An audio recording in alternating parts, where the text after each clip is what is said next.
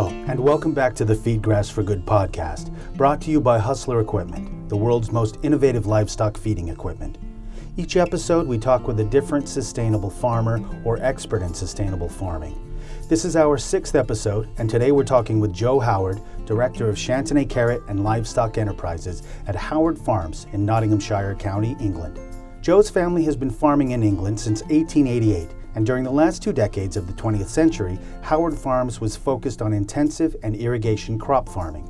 But then the farm's soil began to deteriorate and yields fell off a cliff. So in 2003, Joe's father Max introduced cattle to the farm, hoping that a return to a mixed farming approach would improve the soil quality and balance. And the results were as you might expect. Joe Howard took over the livestock enterprise in 2016 and is very generous with his time, explaining among other things how genetic selection has been important for the success of the operation and demonstrates how profitability is such a vital part of what makes a farm actually sustainable. Yeah, I'm Joe Howard. We're farming in the North Midlands, South Yorkshire border. We're a family-based partnership, historically all arable production, but over the past 2 decades, we've moved back into livestock. We produce a lot of carrots. We are the UK's largest producer of Chantenay carrots. We're building a livestock system that integrates into that vegetable production for soil health and sustainability. We are historically arable farmers, but are probably overproduced on the veg production side, and therefore putting the livestock back into the rotation. It's about soil health and trying to make a system that's far more sustainable. So grass in the rotation, and then the winter forages being the fodder beets and a maize. Yeah, so farming in this area, there is very, very little livestock. Historically, there used to be a few dairy herds, but one by one they've gone out of milk production. So it really is just a straight arable area, which does make us quite different. I'd like to think it is innovative of how we're trying to keep animals an outdoor system, but equally playing to the strengths of the light land and the outwintering, which for a lot of farms, particularly further west and probably further north and even south, on heavier soil types, it's just not an option for them. But for us, it is. So we've got to try and play to that strength. And it also allows us to rent in a bit of grassland for the summer grazing period, because there's not much competition for renting grassland in.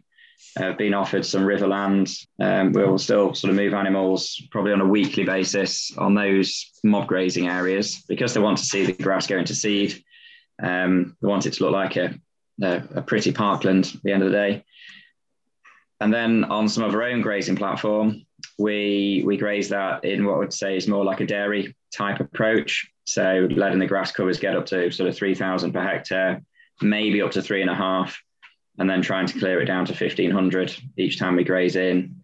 And in an ideal world, no more than a couple of days in each paddock. Most of the paddocks we've set up on the arable block, we take an arable field, which say on average is say a 10 hectare field. We'll put a water trough bang in the center of the field and then put 2 dividing wires up as a cross over the top of the water trough. And then we'll group sizes will sort of depend on the grazing platform itself. So on the yearlings, we're probably running at five animals per hectare as an overall on the grazing platform, so that you can get in, graze a paddock in a day, maybe 2, and then on to the next paddock.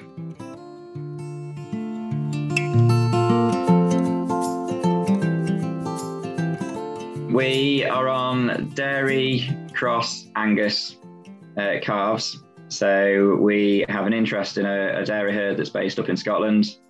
So we take all the calves out of the dairy units. They're reared on milk powder through a rearing unit, sort of specialist built rearing unit. And then they come onto our platform from around 4 months old. So then we'll keep them through that first summer. They'll be on 2 kilos of sort of creep nuts behind a sheep snacker out at grass. And then we'll run those through till they're hopefully finished. Average finishing age wants to be sub 2 years, 24 months. So effectively, we ended up with a full winter of R1s, a full grazing season, sort of as that store period from, say, 12 months to 18 months old.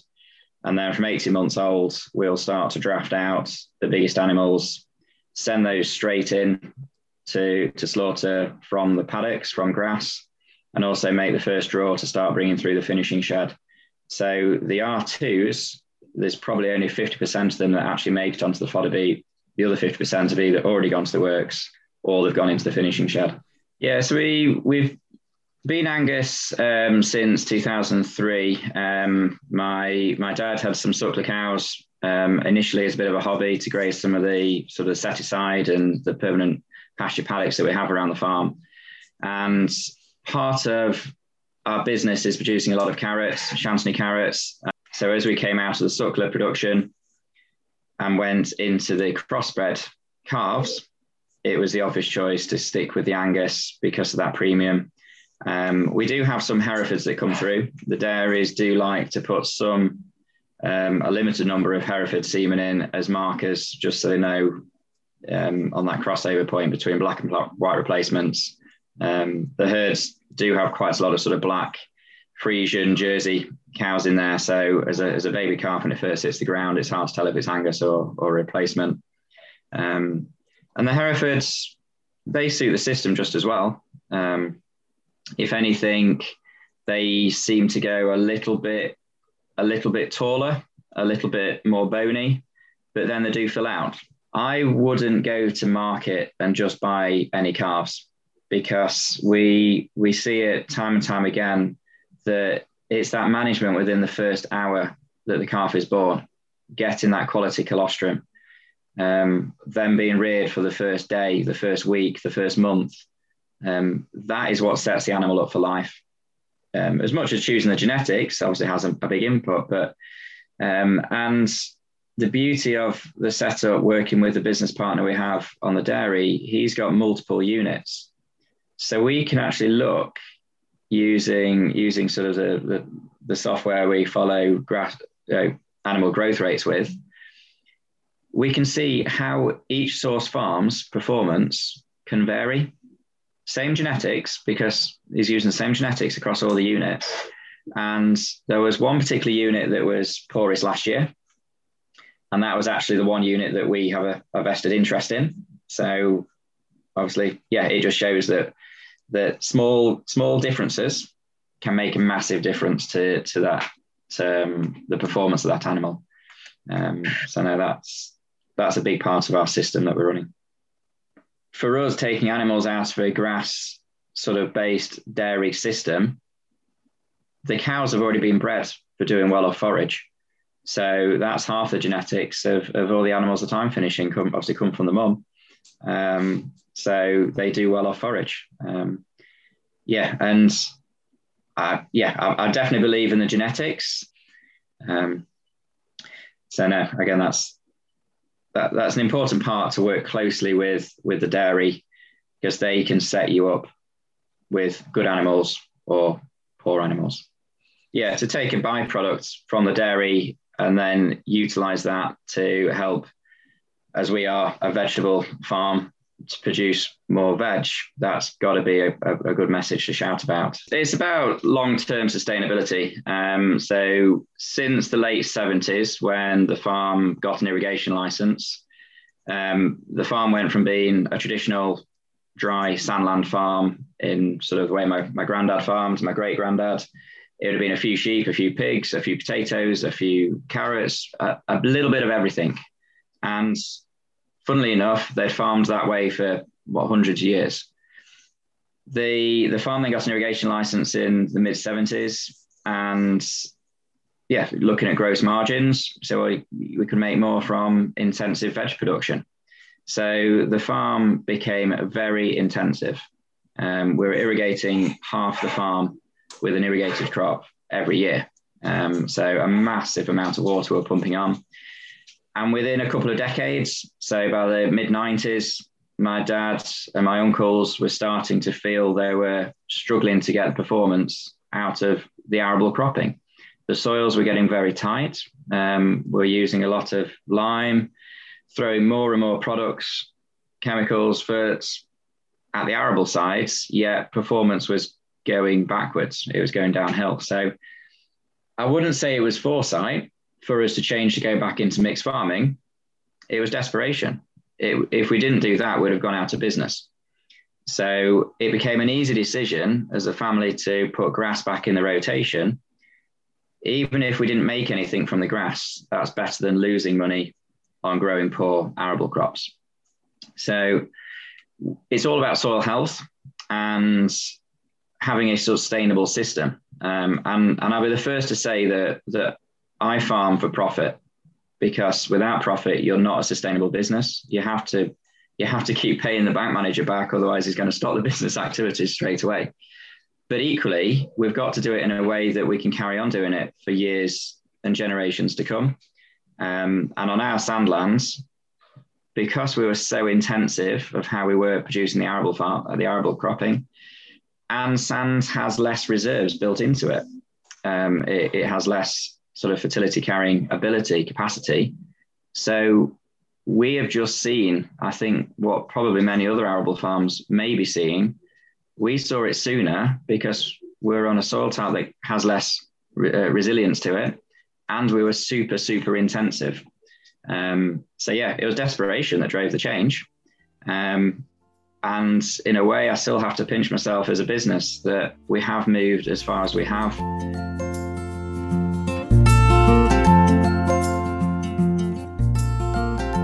Turnover wise, yeah, the veg side is still the biggest part of the business. But the livestock side is catching up.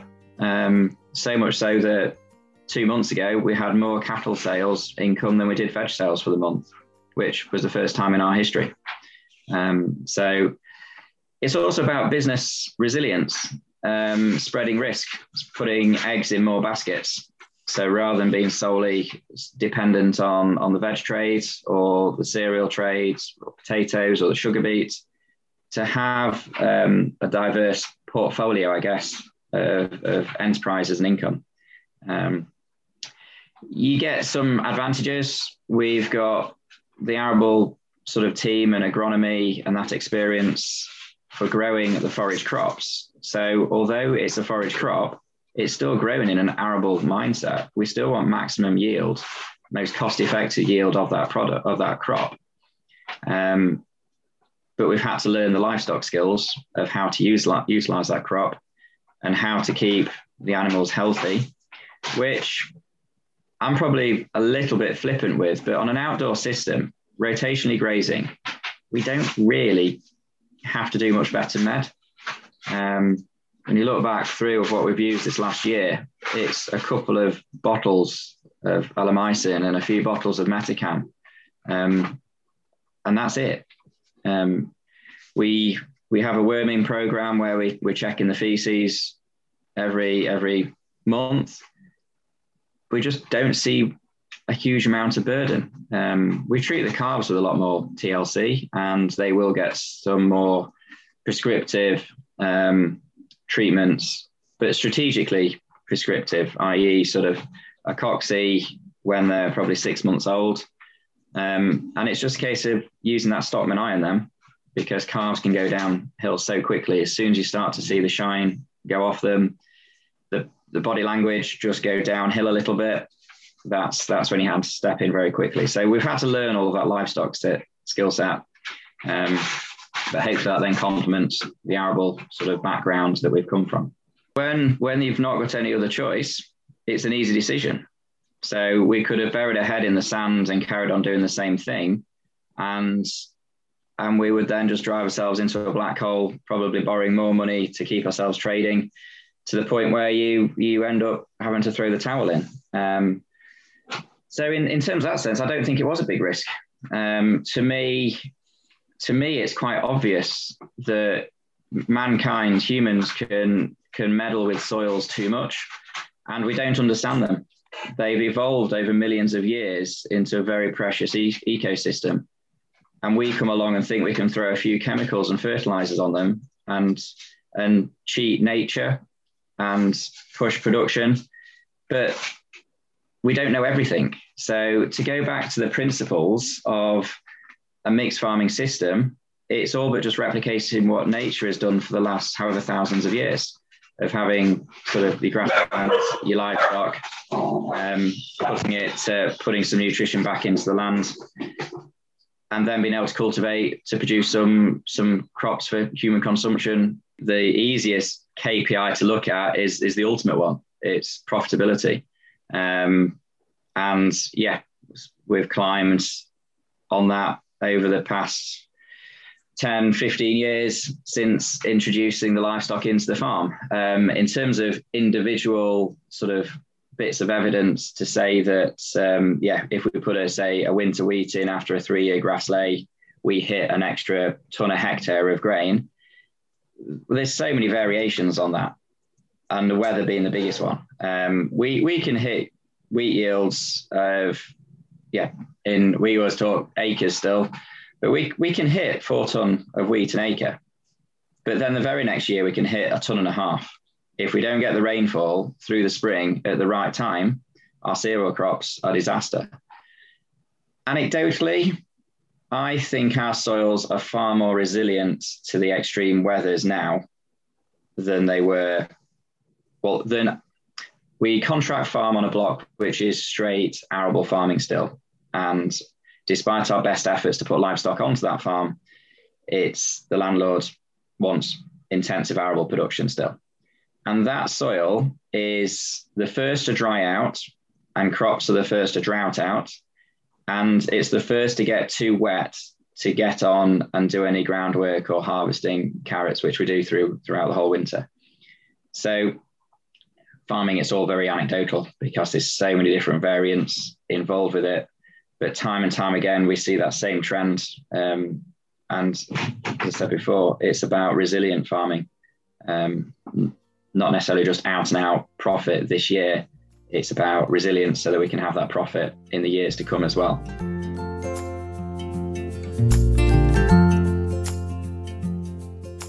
So it is in a balanced ecosystem, environmentally friendly way of producing beef.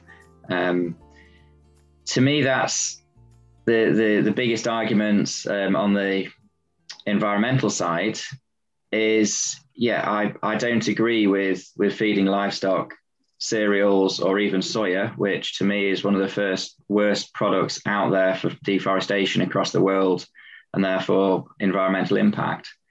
To feed soya into a ruminant that then again produces more emissions, that's kind of a double negative. But for me to produce beef off cropping that then assists with human food production, i.e. looking after the soil and helping the veg production side, well, that's a balanced ecosystem.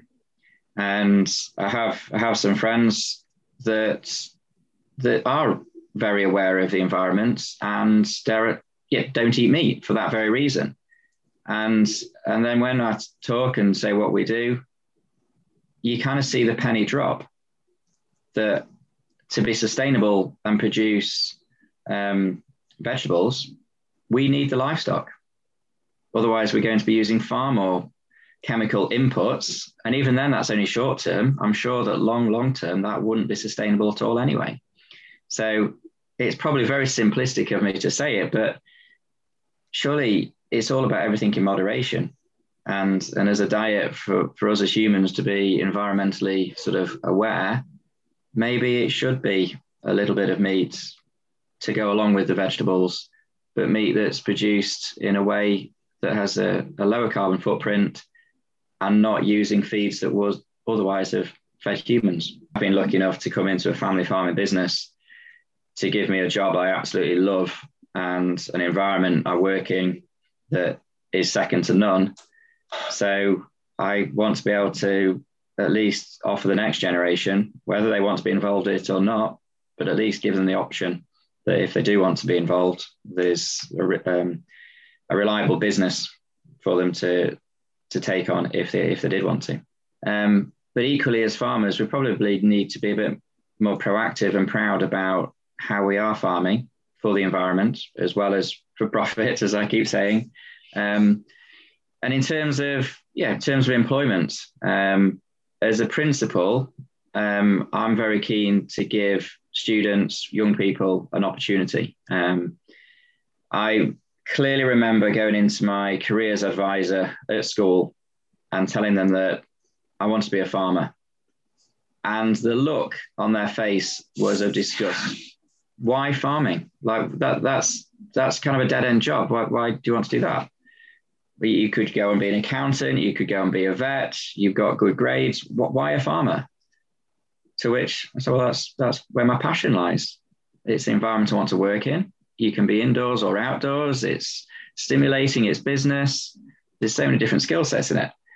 So to me, the biggest sort of message I would want to share is actually within schools to promote farming as a highly skilled job. It's not just the having a pitchfork, bedding cows down, going and hand picking potatoes, bagging potatoes. It's all mechanized now. And yes, we don't need degrees to operate machinery, but you've got to be switched on. You've got to know how to maintain them, how to use them. We need an educated workforce coming through. And I think COVID has probably brought that on as a little bit as well. People have reevaluated what they want in their work-life balances, even change of careers. So to me, that's a message that we need to also try and promote is a skilled workforce that we need to push the industry forward, because we do need to push forward. We had a massive increase in productivity post-war, but then it's plateaued ever since. So we need to be a bit smarter about how we're farming to increase productivity and reduce food prices for a sustainable future yet again. Thanks so much, Mr. Howard, for sharing your time and thoughts with us. Hearing the details of your farm's long history and recent successes has been really enlightening. And if you want to shine a light on your regenerative farming options, visit Hustler Equipment at hustlerequipment.com. And to see all the sustainable and regenerative farming articles in the Feed Grass for Good blog, you can go to hustlerequipment.com/FGFG. Finally, if you liked this episode, please smash those 5 stars and give us a glowing review. It will help other people interested in sustainable and regenerative farming find us. Thanks again. We'll see you next time.